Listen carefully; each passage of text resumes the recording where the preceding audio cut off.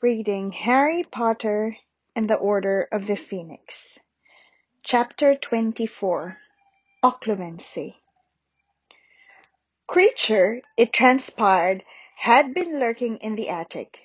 Sirius said he had found him up there, covered in dust, no doubt looking for more relics of the Black family to hide in his cupboard. Though Sirius seemed satisfied with this story, it made Harry uneasy. Creature seemed to be in a better mood on his reappearance. His bitter muttering had subsided somewhat, and he submitted to orders more docilely than usual. Though once or twice Harry caught the house elf staring at him avidly, but always looking quickly away whenever he saw that Harry had noticed. Harry did not mention his vague suspicions to Sirius, whose cheerfulness was evaporating fast now that Christmas was over. As the date of their departure back to Hogwarts drew nearer, he became more and more prone to what Mrs. Weasley called fits of the sullens, in which he would become taciturn and grumpy, often withdrawing to Buckbeak's room for hours at a time. His gloom seeped through the house, oozing under doorways like some nauseous gas, so that all of them became infected by it. Harry didn't want to leave Sirius again with only Creature for company. In fact, for the first time in his life, he was not looking forward to returning to Hogwarts. Going back to school would mean placing himself once again under the tyranny of Dolores Umbridge, who had no doubt managed to force through another dozen decrees in their absence. There were no Quidditch to look forward to now that he had been banned. There was every likelihood that their burden of homework would increase as the exams drew even nearer, and Dumbledore remained as remote as ever. In fact, if it hadn't been for the DA, Harry thought he might have begged Sirius to let him leave Hogwarts and remain in Grimmauld Place. Then, on the very last day of the holidays, something happened that made Harry positively dread his return to school. "Harry, dear," said Mrs. Weasley, poking her head into his and Ron's bedroom, where the pair of them were playing wizard chess, watched by Hermione, Ginny, and Crookshanks. "Could you come down to the kitchen? Professor Snape would like a word with you." Harry did not immediately register what she had said. One of his castles were engaged in a violent tussle with a pawn of Ron's, and he was egging it on enthusiastically. "Squash him! Squash him! He's only a pawn, you idiot!" "Sorry, Mrs. Weasley. What did you say?" "Professor Snape, dear, in the kitchen. He'd like a word." Harry's mouth fell open in horror. He looked around at Ron, Hermione, and Ginny, all of whom were gaping back at him. Crookshanks, whom Hermione had been restraining with difficulty for the past quarter of an hour, leapt gleefully onto the board and set the pieces running for cover, squealing at the top of their voices. "Snape?" said Harry blankly. "Professor Snape, dear," said Mrs. Weasley reprovingly. "Now, come on, quickly. He says he can't stay long." "What's he want with you?" said Ron, looking unnerved as Mrs. Weasley withdrew from the room. "You haven't done anything, have you?" "No," said Harry indignantly, racking his brains to think what he could have done that would make Snape pursue him to Grimmauld Place. Had his last piece of homework perhaps earned a T? A minute or two later, he pushed open the kitchen door to find Sirius and Snape both seated at the long kitchen table, glaring in opposite directions. The silence between them was heavy with mutual dislike. A letter lay open on the table in front of Sirius. Said Harry to announce his presence. Snape looked around at him, his face framed between curtains of greasy black hair. "Sit down, Potter." "You know," said Sirius loudly, leaning back on his rear chair legs and speaking to the ceiling, "I think I'd prefer it if you didn't give orders here, Snape. It's my house, you see." An ugly flush suffused Snape's pallid face. Harry sat down in a chair beside Sirius, facing Snape across the table. "I was supposed to see you alone, Potter," said Snape, the familiar sneer curling his mouth. "But, Black—" "I'm his godfather," said Sirius, louder than ever. "I am here on Dumbledore's orders," said Snape, whose voice, by contrast, was becoming more and more quietly waspish. "But by all means stay, Black. I know you like to feel involved." "What's that supposed to mean?" said Sirius, letting his chair fall back onto all four legs with a loud bang. "Merely that I am sure you must feel frustrated by the fact that you can do nothing useful." Snape laid a delicate stress on the word "for the order." It was Sirius's turn to flush. Snape's lip curled in triumph as he turned to Harry. "The headmaster has sent me to tell you, Potter, that it is his wish for you to study occlumency this term." "Study what?" said Harry blankly. Snape's sneer became more pronounced. "Occlumency, Potter, the magical defense of the mind against external penetration. An obscure branch of magic, but a highly useful one." Harry's heart began to pump very fast indeed. Defense against external penetration? But he was not being possessed. They had all agreed on that. "Why do I have to study thing?" he blurted out. "Because the headmaster thinks it's a good idea," said Snape smoothly. "You will receive private lessons once a week, but you will not tell anybody what you are doing. Least of all, Dolores Umbridge. You understand?" "Yes," said Harry. "Who's going to be teaching me?" Snape raised an eyebrow. "I am," he said. Harry had the horrible sensation that his insides were melting. Extra lessons with Snape? What on earth had he done to deserve this? He looked quickly round at Sirius for support. "Why can't Dumbledore teach Harry?" asked Sirius aggressively. "Why you?"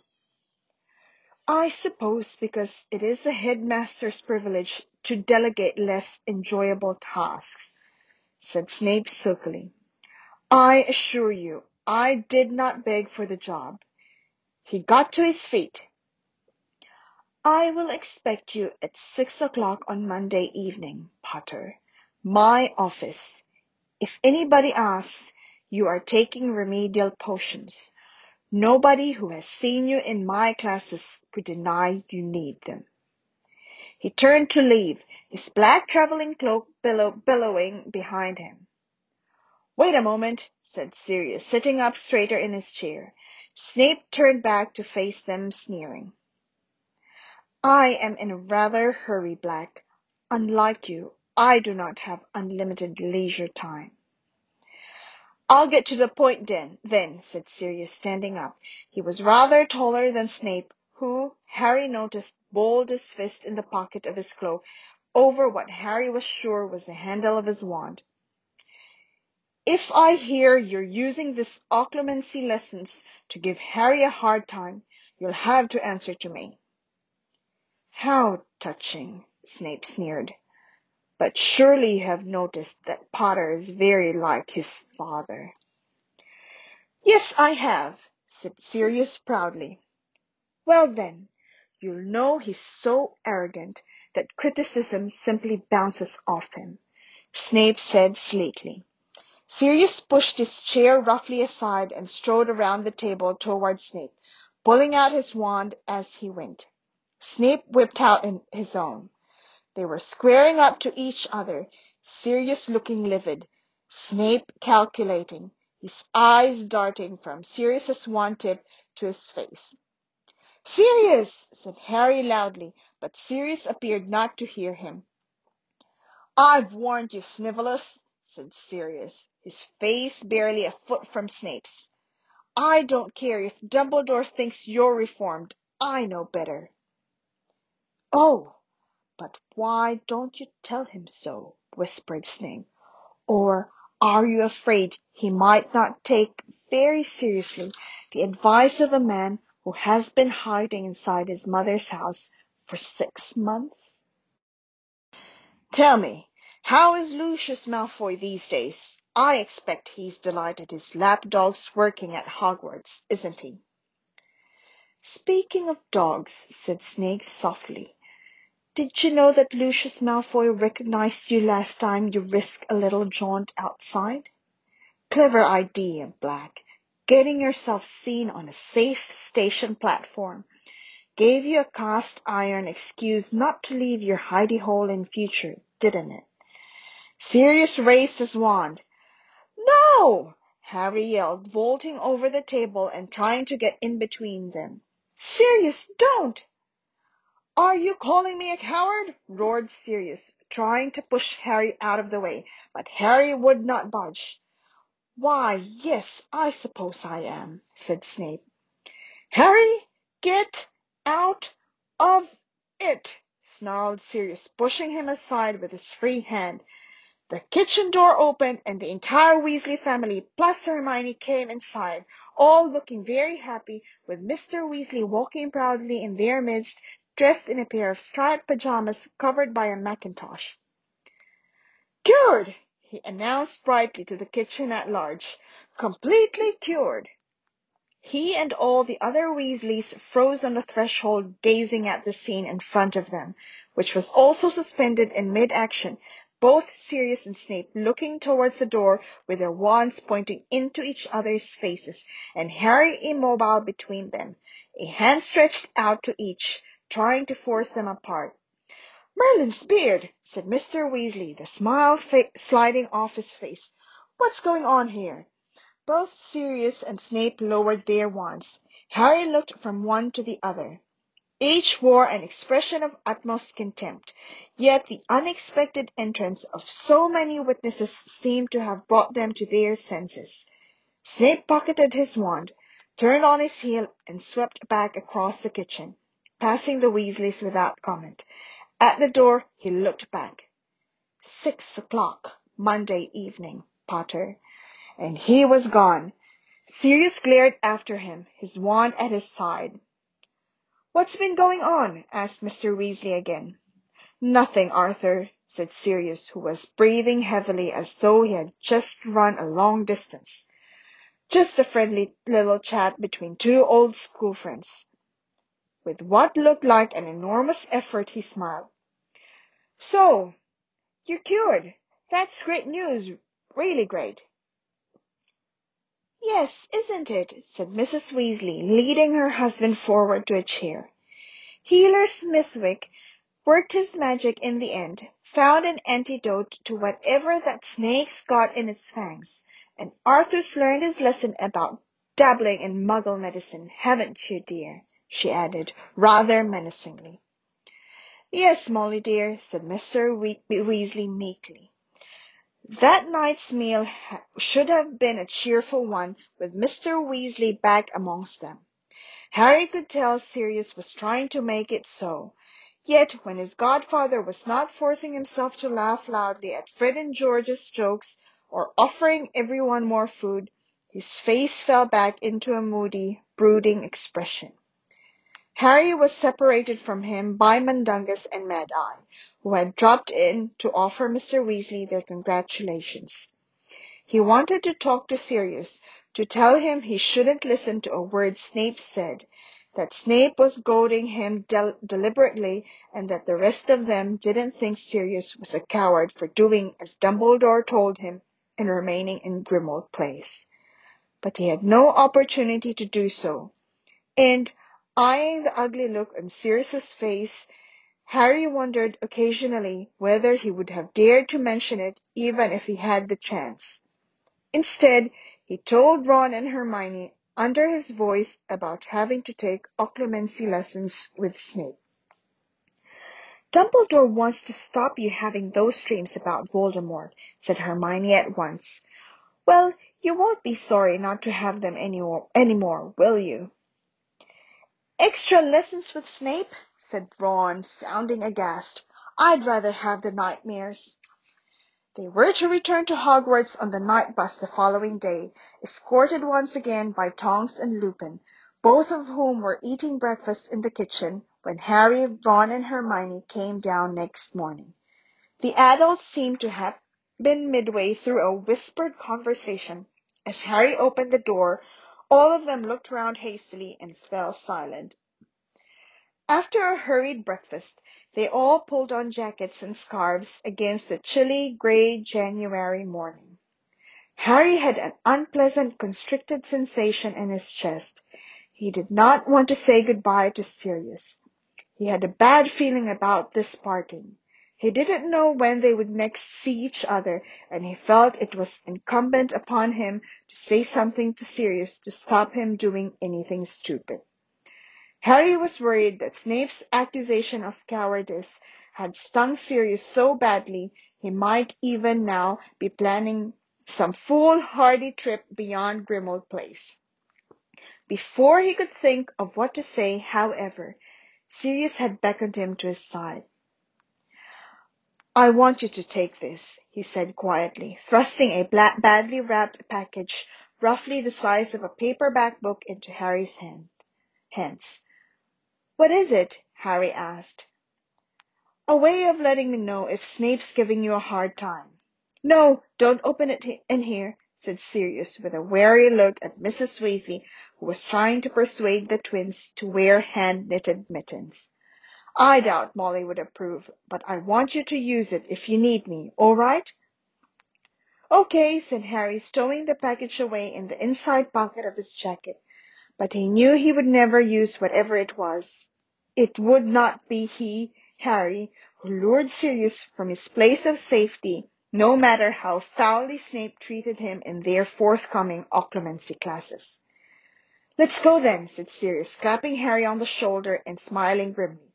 And before Harry could say anything else, they were heading upstairs, stopping before the heavily chained and bolted front door surrounded by Weasleys. "Goodbye, Harry. Take care," said Mrs. Weasley, hugging him. "See you, Harry, and keep an eye out for snakes for me," said Mr. Weasley genially, shaking his hand.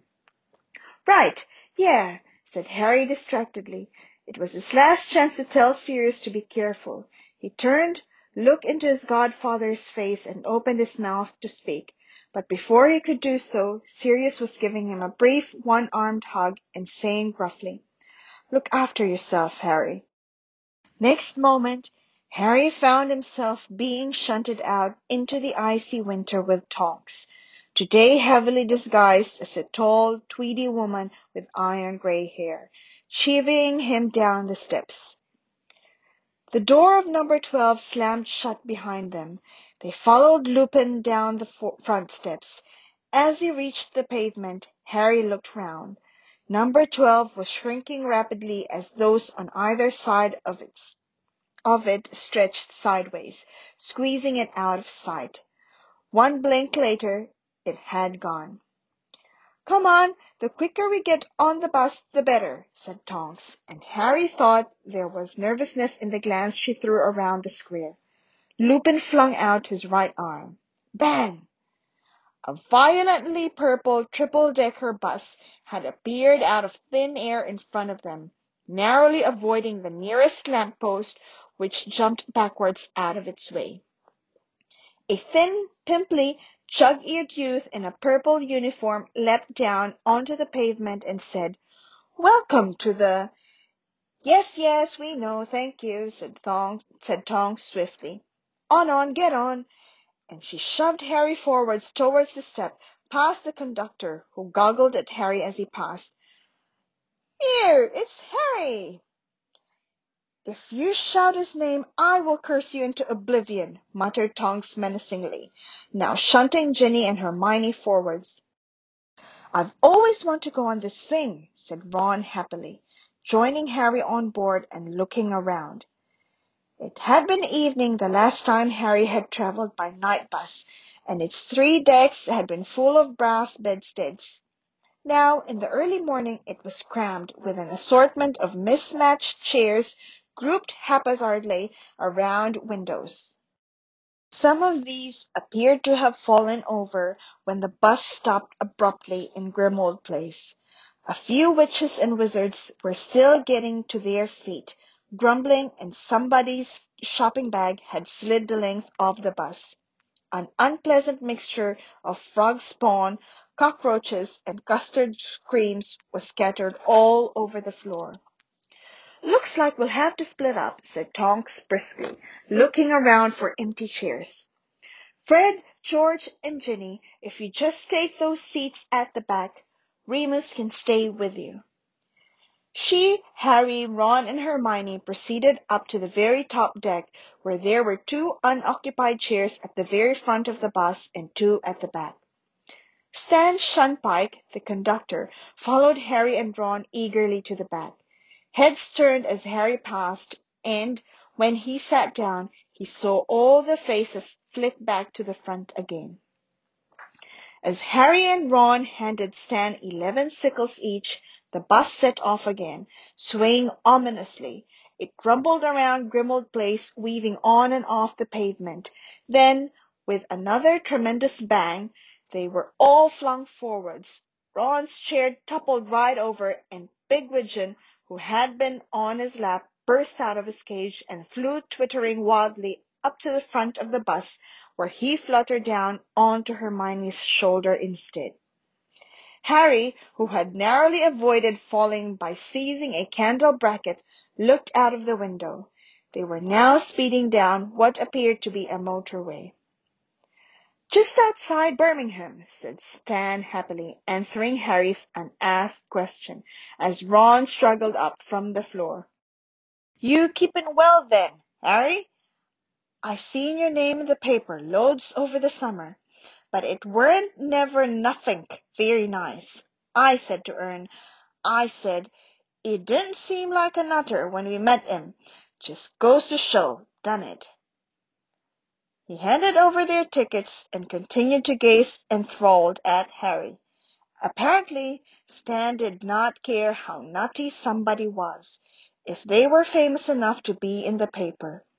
The night bus swayed alarmingly, overtaking a line of cars on the inside. Looking towards the front of the bus, Harry saw Hermione cover her eyes with her hands, Pigwidgeon swaying happily on her shoulder. Bang! Chairs slid backwards again as the night bus jumped from the Birmingham motorway to a quiet country lane full of hairpin bends. Hedgerows on either side of the road were leaping out of their way as they mounted the verges. From here they moved to a main street in the middle of a busy town, then to a viaduct surrounded by tall hills, then to a windswept road between high-rise flats, each time with a loud bang. "I've changed my mind," muttered Ron, picking himself up from the floor for the 6th time.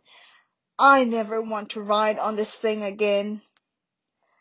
"Listen, it's Hogwarts stop after this," said Stan brightly, swaying towards them.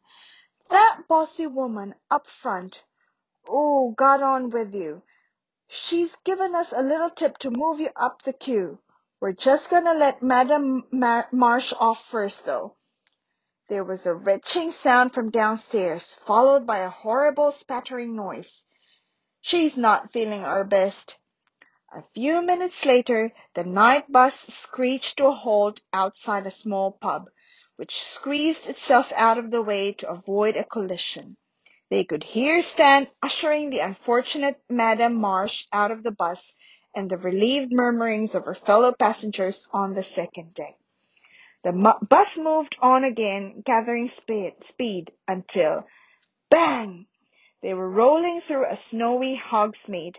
Harry caught a glimpse of the Hogshead down its side street, the severed Boar's Head sign creaking in the wintry wind. Flecks of snow hit the large window at the front of the bus. At last they rolled to a halt outside the gates to Hogwarts. Lupin and Tonks helped them off the bus with their luggage. They got off to say goodbye. Harry glanced up at the three decks of the night bus and saw all the passengers staring down at them, noses flat against the windows. "You'll be safe once you're in the grounds," said Tonks, casting a careful eye around at the deserted road. "Have a good term, okay?" "Look after yourselves," said Lupin, shaking hands all round and reaching Harry last. "And listen," he lowered his voice while the rest of them exchanged last-minute goodbyes with Tonks. "Harry, I know you don't like Snape, but he is a superb Occlumency, and we all, Sirius included, want you to learn to protect yourself, so work hard, all right?" "Yeah, all right," said Harry heavily, looking up into Lupin's prematurely lined face. "See you then." The six of them struggled up the slippery drive towards the castle, dragging their trunks. Hermione was already talking about knitting a few elf hats before bedtime. Harry glanced back when they reached the oaken front doors. The night bus had already gone, and he half wished, given what was coming the following evening, that he was still on board. Harry spent most of the next day dreading the evening. His morning double potions lesson did nothing to dispel his trepidation, as Snape was as unpleasant as ever. His mood was further lowered by the DA members constantly approaching him in the corridors between classes, asking hopefully if there would be a meeting that night.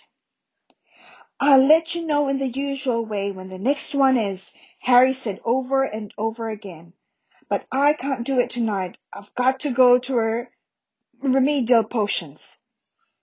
"You take remedial potions?" asked Zacharias Smith superstitiously, having cornered Harry in the entrance hall after lunch. "Good Lord, you must be terrible. Snape doesn't usually give extra lessons, does he?" As Smith strode away in an annoyingly buoyant fashion, Ron glared after him. "Shall I jinx him? I can still get him from here," he said, raising his wand and taking aim between Smith's shoulder blades. "Forget it," said Harry dismally. "It's what everyone's going to think, isn't it? That I'm really "Hi, Harry," said a voice behind him. He turned round and found Cho standing there. "Oh," said Harry as his stomach leapt uncomfortably. "Hi." "We'll be in the library, Harry," said Hermione firmly as she seized Ron above the elbow and dragged him off towards the marble staircase. "Had a good Christmas?" asked Cho. "Yeah, not bad," said Harry. "Mine was pretty quiet," said Cho. For some reason she was looking rather embarrassed. There's another Hogsmeade trip next month. Did you see the notice?" "What? Oh, no, I haven't checked the notice board since I got back." "Yes, it's on Valentine's Day." "Right," said Harry, wondering why she was telling him this. "Well, I suppose you want to?" "Only if you do," she said eagerly. Harry stared. He had been about to say, "I suppose you want to know when the next DA meeting is?" But her response did not seem to fit. He said. "Oh, it's okay if you don't," she said, looking mortified. "Don't worry, I'll see you around." She walked away. Harry stood staring after her, his brain working frantically. Then something clunked into place. "Cho! Hey, Cho!" He ran after her, catching her halfway up the marble staircase. Don't you want to come into Hogsmeade with me on Valentine's Day?" "Oh, yes," she said, blushing crimson and beaming at him. "Right. Well, that's settled then," said Harry, and feeling that the day was not going to be a complete loss after all, he virtually bounced off to the library to pick up Ron and Hermione before their afternoon lessons. By 6 o'clock that evening, however, even the glow of having successfully asked out Cho Chang could not lighten the ominous feelings that intensified with every step Harry took toward Snape's office. He paused outside the door when he reached it, wishing he were almost anywhere else. Then, taking a deep breath, he knocked and entered.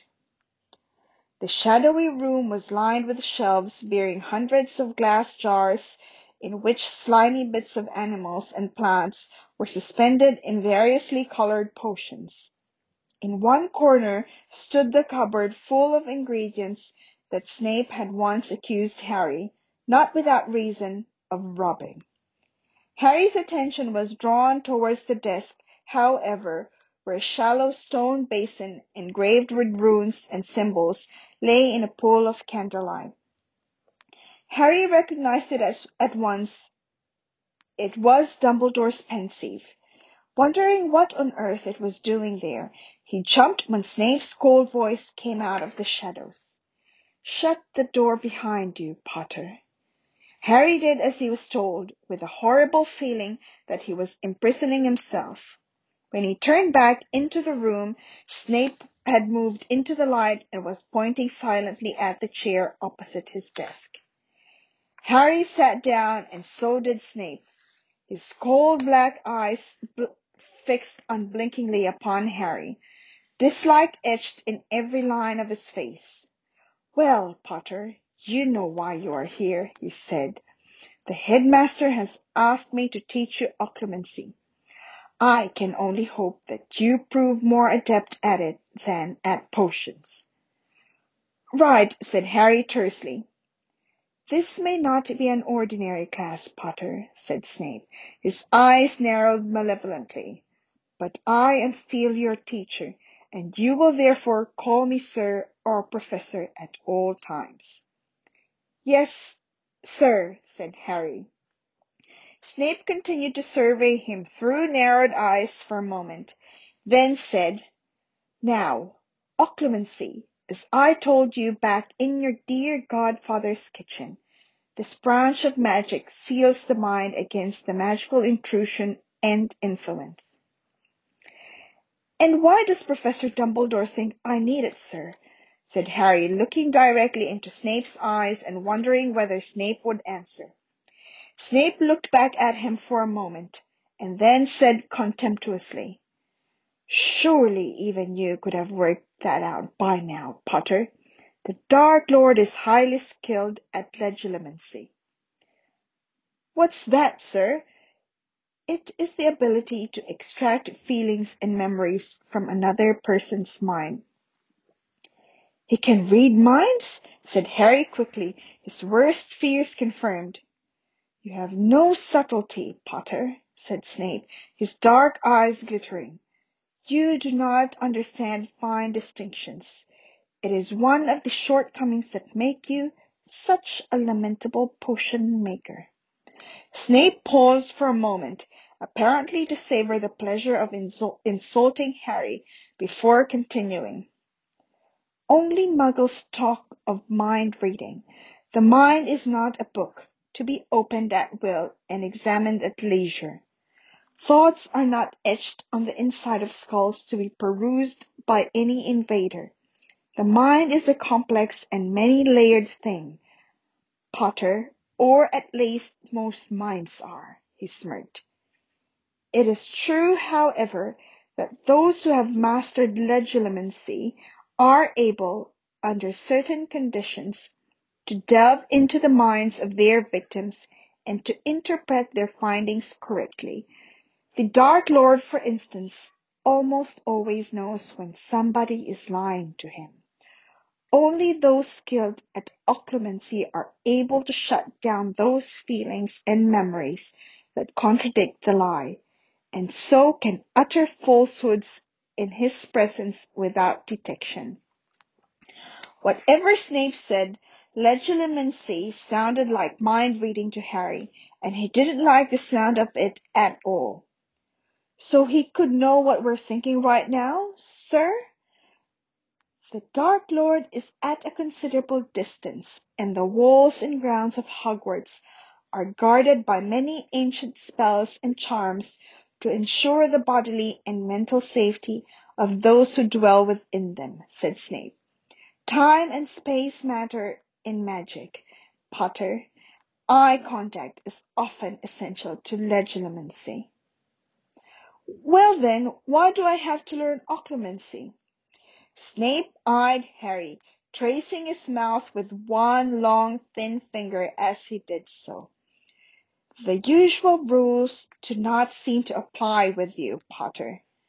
The curse that failed to kill you seems to have forged some kind of connection between you and the Dark Lord. The evidence suggests that at times, when your mind is most relaxed and vulnerable, when you are asleep, for instance, you are sharing the Dark Lord's thoughts and emotions. The headmaster thinks it is inadvisable for this to continue. He wishes me to teach you how to close your mind to the Dark Lord. Harry's heart was pumping fast again. None of this added up. But why does Professor Dumbledore want to stop it? He asked abruptly. I don't like it much, but it's been useful, hasn't it? I mean, I saw that snake attack Mr. Weasley, and if I hadn't, Professor Dumbledore wouldn't have been able to save him, would he, sir? Snape stared at Harry for a few moments, still tracing his mouth with his finger. When he spoke again, it was slowly and deliberately, as though he weighed every word. It appears that the Dark Lord has been unaware of the connection between you and himself until very recently. Up till now, it seems that you have been experiencing his emotions and sharing his thoughts without his being any the wiser. However, the vision you had shortly before Christmas, the one with the snake and Mr. Weasley? Do not interrupt me, Potter, said Snape in a dangerous voice. As I was saying, the vision you had shortly before Christmas represented such a powerful incursion upon the Dark Lord's thoughts. I saw inside the snake's head, not his. I thought I just told you not to interrupt me, Potter. But Harry did not care if Snape was angry. At last he seemed to be getting to the bottom of this business. He had moved forwards in his chair so that without realizing it, he was perched on the very edge, tense as though poised for flight. How come I saw through the snake's eyes if it's Voldemort's thoughts I'm sharing? Do not say the Dark Lord's name, spat Snape. There was a nasty silence. They glared at each other across the Pensieve. Professor Dumbledore says his name, said Harry quietly. Dumbledore is an extremely powerful wizard, Snape muttered. While he may feel secure enough to use the name, the rest of us, he rubbed his left forearm, apparently unconsciously, on the spot where Harry knew the dark mark was burned into his skin. I just wanted to know, Harry began again, forcing his voice back to politeness. Why, you seem to have visited the snake's mind, because that was where the Dark Lord was at that particular moment, snarled Snape. He was possessing the snake at the time, and so you dreamed you were inside it too. And he realized I was there? It seems so, said Snape coolly. How do you know? Said Harry urgently. Is this just Professor Dumbledore guessing, or... I told you, said Snape, rigid in his chair, his eyes slits, to call me sir. Yes, sir, said Harry impatiently. But how do you know?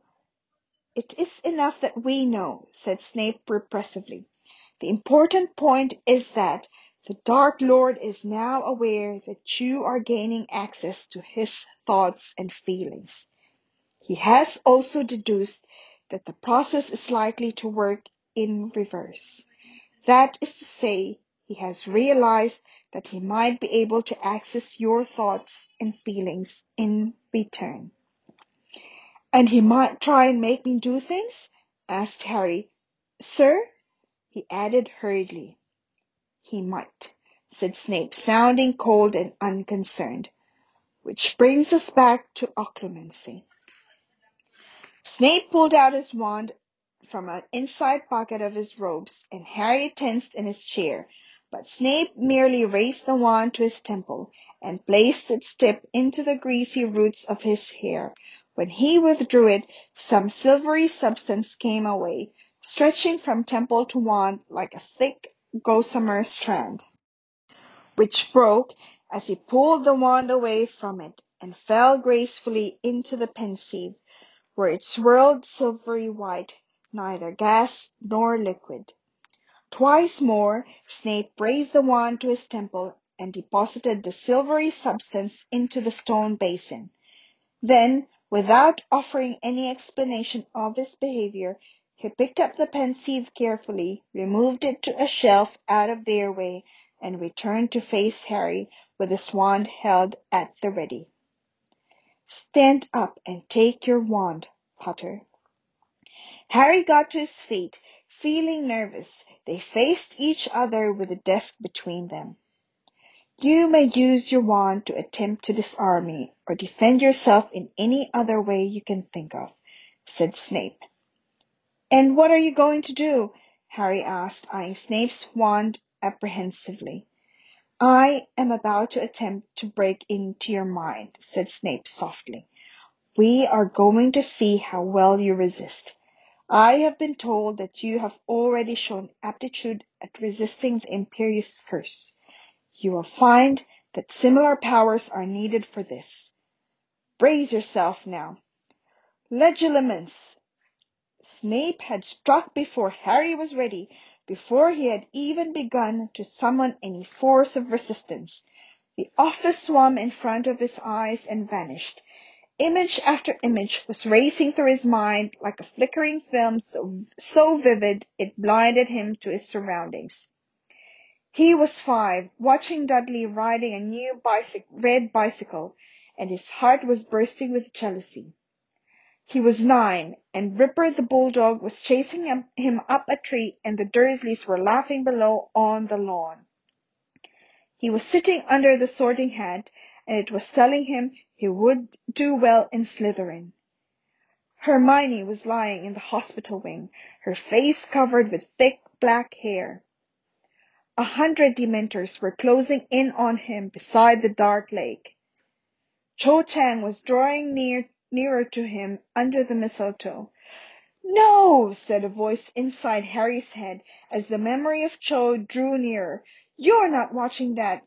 You're not watching it. It's private." He felt a sharp pain in his knee. Snape's office had come back into view, and he realized that he had fallen to the floor. One of his knees had collided painfully with the leg of Snape's desk. He looked up at Snape, who had lowered his wand and was rubbing his wrist. There was an angry wheal there, like a scorch mark. "Did you mean to produce a stinging hex?" asked Snape coolly. "No," said Harry bitterly, getting up from the floor.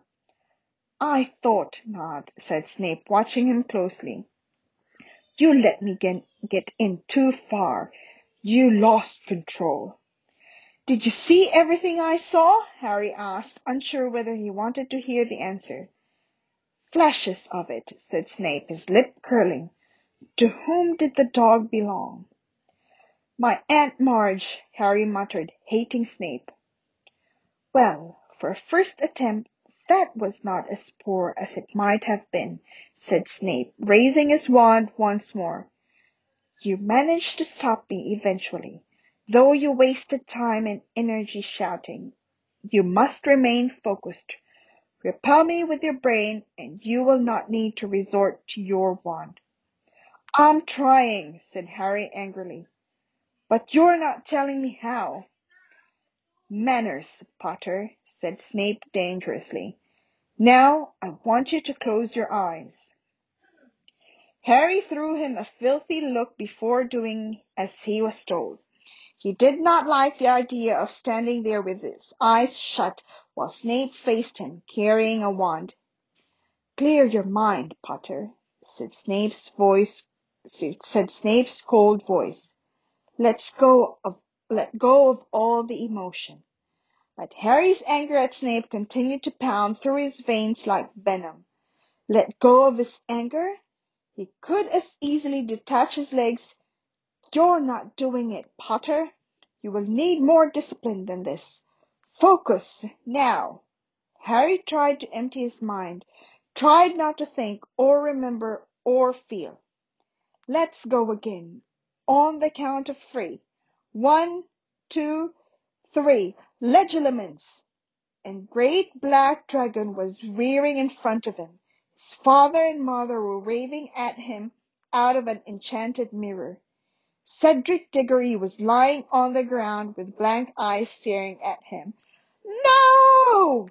Harry was on his knees again, his face buried in his hands, his brain aching as though someone had been trying to pull it from his skull. Get up, said Snape sharply. Get up. You are not trying. You are making no effort. You are allowing me access to memories you fear, handing me weapons. Harry stood up again, his heart thumping wildly, as though he had really just seen Cedric dead in the graveyard. Snape looked paler than usual and angrier, though not nearly as angry as Harry was. I am making an effort, he said through clenched teeth. I told you to empty yourself of emotion. Yeah, well, I'm finding that hard at the moment, Harry snarled. Then you will find yourself easy prey for the Dark Lord, said Snape savagely. Fools who wear their hearts proudly on their sleeves, who cannot control their emotions, who wallow in sad memories and allow themselves to be provoked so easily. Weak people, in other words. They stand no choice against his powers. He will penetrate your mind with absurd ease, Potter. I am not weak, said Harry in a low voice, fury now pumping through him so that he thought he might attack Snape in a moment. Then prove it. Master yourself, spat Snape. Control your anger. Discipline your mind. We shall try again. Get ready now. Legilimens! He was watching Uncle Vernon hammering the letter box shut. 100 Dementors were drifting across the lake in the grounds towards him. He was running along a windowless passage with Mr. Weasley. They were drawing near to the plain black door at the end of the corridor. Harry expected to go through it, but Mr. Weasley led him off to the left, down a flight of stone steps. I know! He was on all fours again on Snape's office floor. His scar was prickling unpleasantly, but the voice that had just issued from his mouth was triumphant. He pushed himself up again to find Snape staring at him, his wand raised. It looked as though, this time, Snape had lifted the spell before Harry had even tried to fight back. What happened then, Potter? He asked, eyeing Harry intently. I remembered, Harry panted. I've just realized. Realized what? Asked Snape sharply. Harry did not answer at once. He was still savoring the moment of blinding realization as he rubbed his forehead. He had been dreaming about windowless corridor ending in a locked door for months, without once realizing that it was a real place. Now, seeing the memory again, he knew that all along he had been dreaming about the corridor down which he had run with Mr. Weasley on the 12th of August as they hurried to the courtrooms in the Ministry.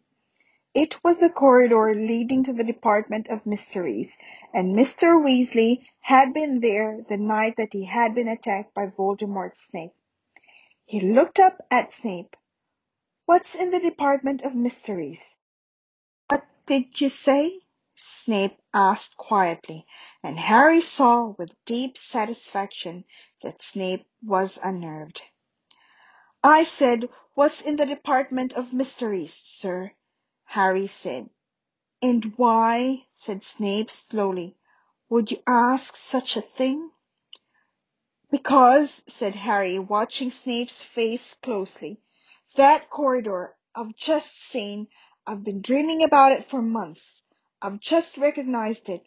It leads to the Department of Mysteries, and I think Voldemort wants something from.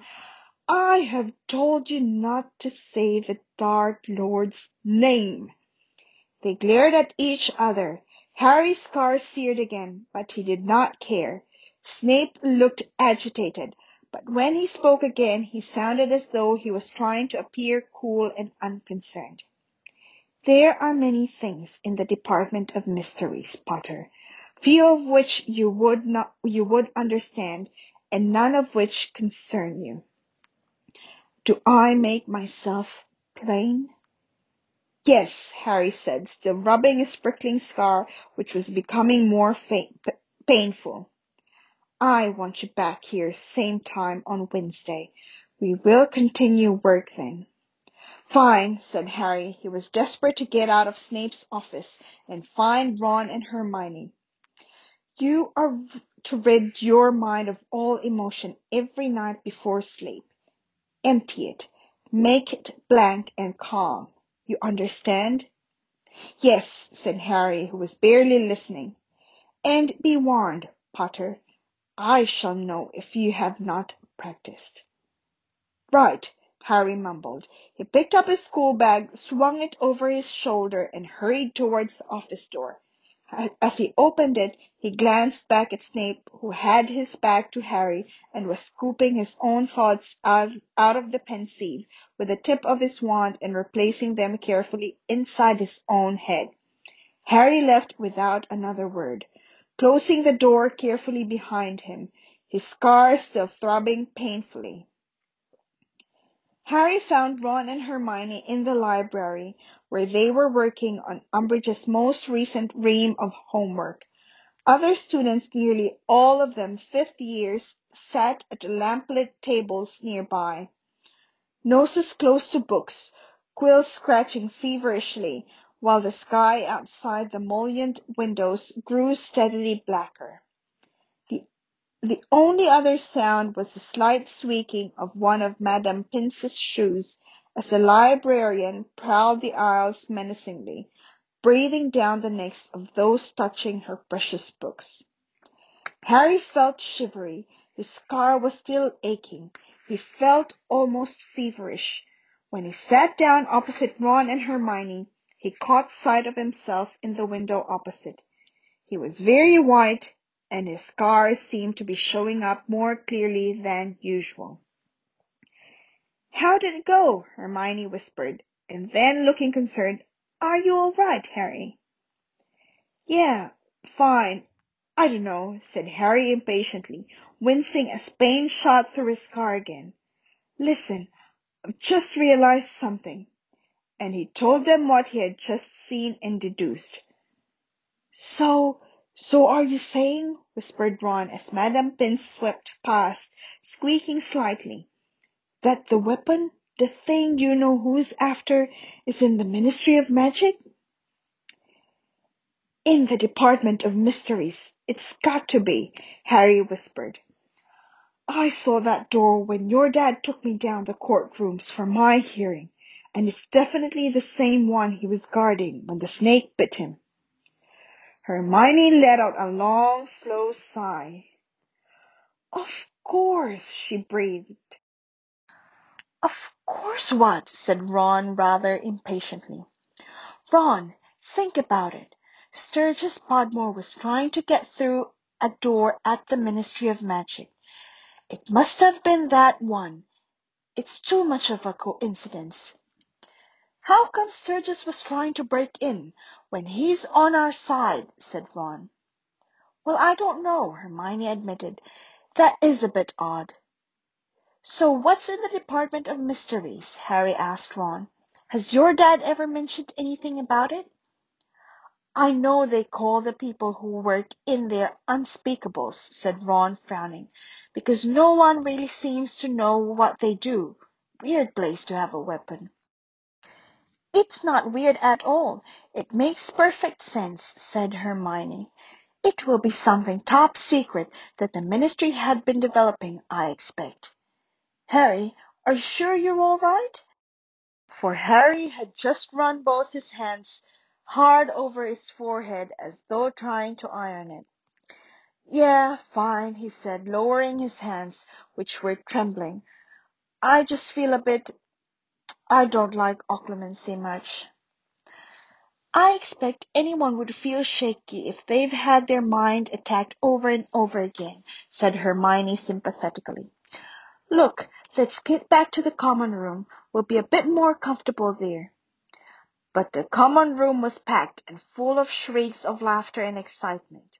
Fred and George were demonstrating their latest bit of joke shop merchandise. Headless hats! Shouted George, as Fred waved a pointed hat decorated with a fluffy pink feather at the watching students. 2 galleons each.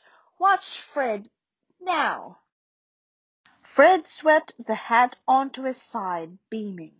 For a second he merely looked rather stupid. Then both hat and head vanished.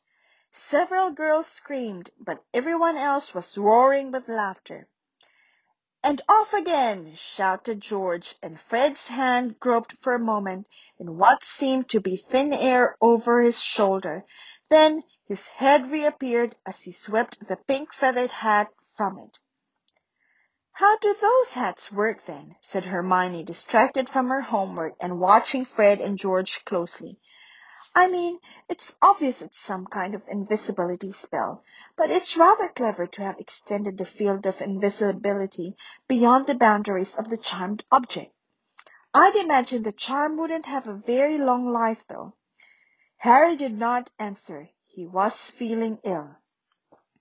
I'm going to have to do this tomorrow, he muttered, pushing the books he had just taken out of his bag inside it. Well, write it in your homework plan then, said Hermione encouragingly, so you don't forget. Harry and Ron exchanged looks as he reached into his bag, withdrew the planner, and opened it tentatively. Don't leave it till later, you big second-rater, chided the book as Harry scribbled down Umbridge's homework. Hermione beamed at it. I think I'll go to bed, said Harry, stuffing the homework planner back into his bag and making a mental note to drop it in the fire the first opportunity he got. He walked across the common room, dodging George, who tried to put a headless hat on him, and reached the peace and cool of the stone staircase to the boys' dormitories.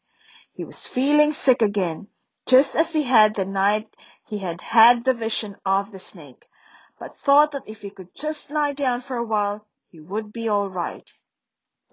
He opened the door of his dormitory and was one step inside it when he experienced pain so severe he thought that someone must have sliced into the top of his head. He did not know where he was, whether he was standing or lying down. He did not even know his own name. Maniacal laughter was ringing in his ears. He was happier than he had been in a very long time, jubilant, ecstatic, triumphant. A wonderful, wonderful thing had happened. Harry? Harry! Someone had hit him around the face. The insane laughter was punctuated with a cry of pain. The happiness was draining out of him, but the laughter continued. He opened his eyes, and as he did so, he became aware that the wild laughter was coming out of his own mouth. The moment he realized this, it died away. Harry lay panting on the floor, staring up the ceiling, the scar on his forehead throbbing horribly. Ron was bending over him, looking very worried. What happened? He said. I dunno, Harry gasped, sitting up again. He's really happy. Really happy. You know who is? Something good's happened, mumbled Harry. He was shaking as badly as he had done after seeing the snake attack Mr. Weasley, and felt very sick. Something he's been hoping for. The words came just as they had back in the Gryffindor changing room, as though a stranger was speaking them from Harry's mouth, yet he knew they were true. He took deep breaths, willing himself not to vomit all over Ron. He was very glad that Dean and Seamus were not here to watch this time. "Hermione told me to come and check on you," said Ron in a low voice, helping Harry to his feet. "She says your defenses will be low at the moment, after Snape's been fiddling around with your mind. Still, I suppose it'll help in the long run, won't it?" He looked doubtfully at Harry as he helped him towards his bed. Harry nodded without any conviction, and slumped back on his pillows, aching all over from having fallen to the floor so often that evening, his scar still prickling painfully. He could not help feeling that his first foray into occlumency had weakened his mind's resistance rather than strengthening it, and he wondered, with a feeling of great trepidation, what had happened to make Lord Voldemort the happiest he had been in 14 years.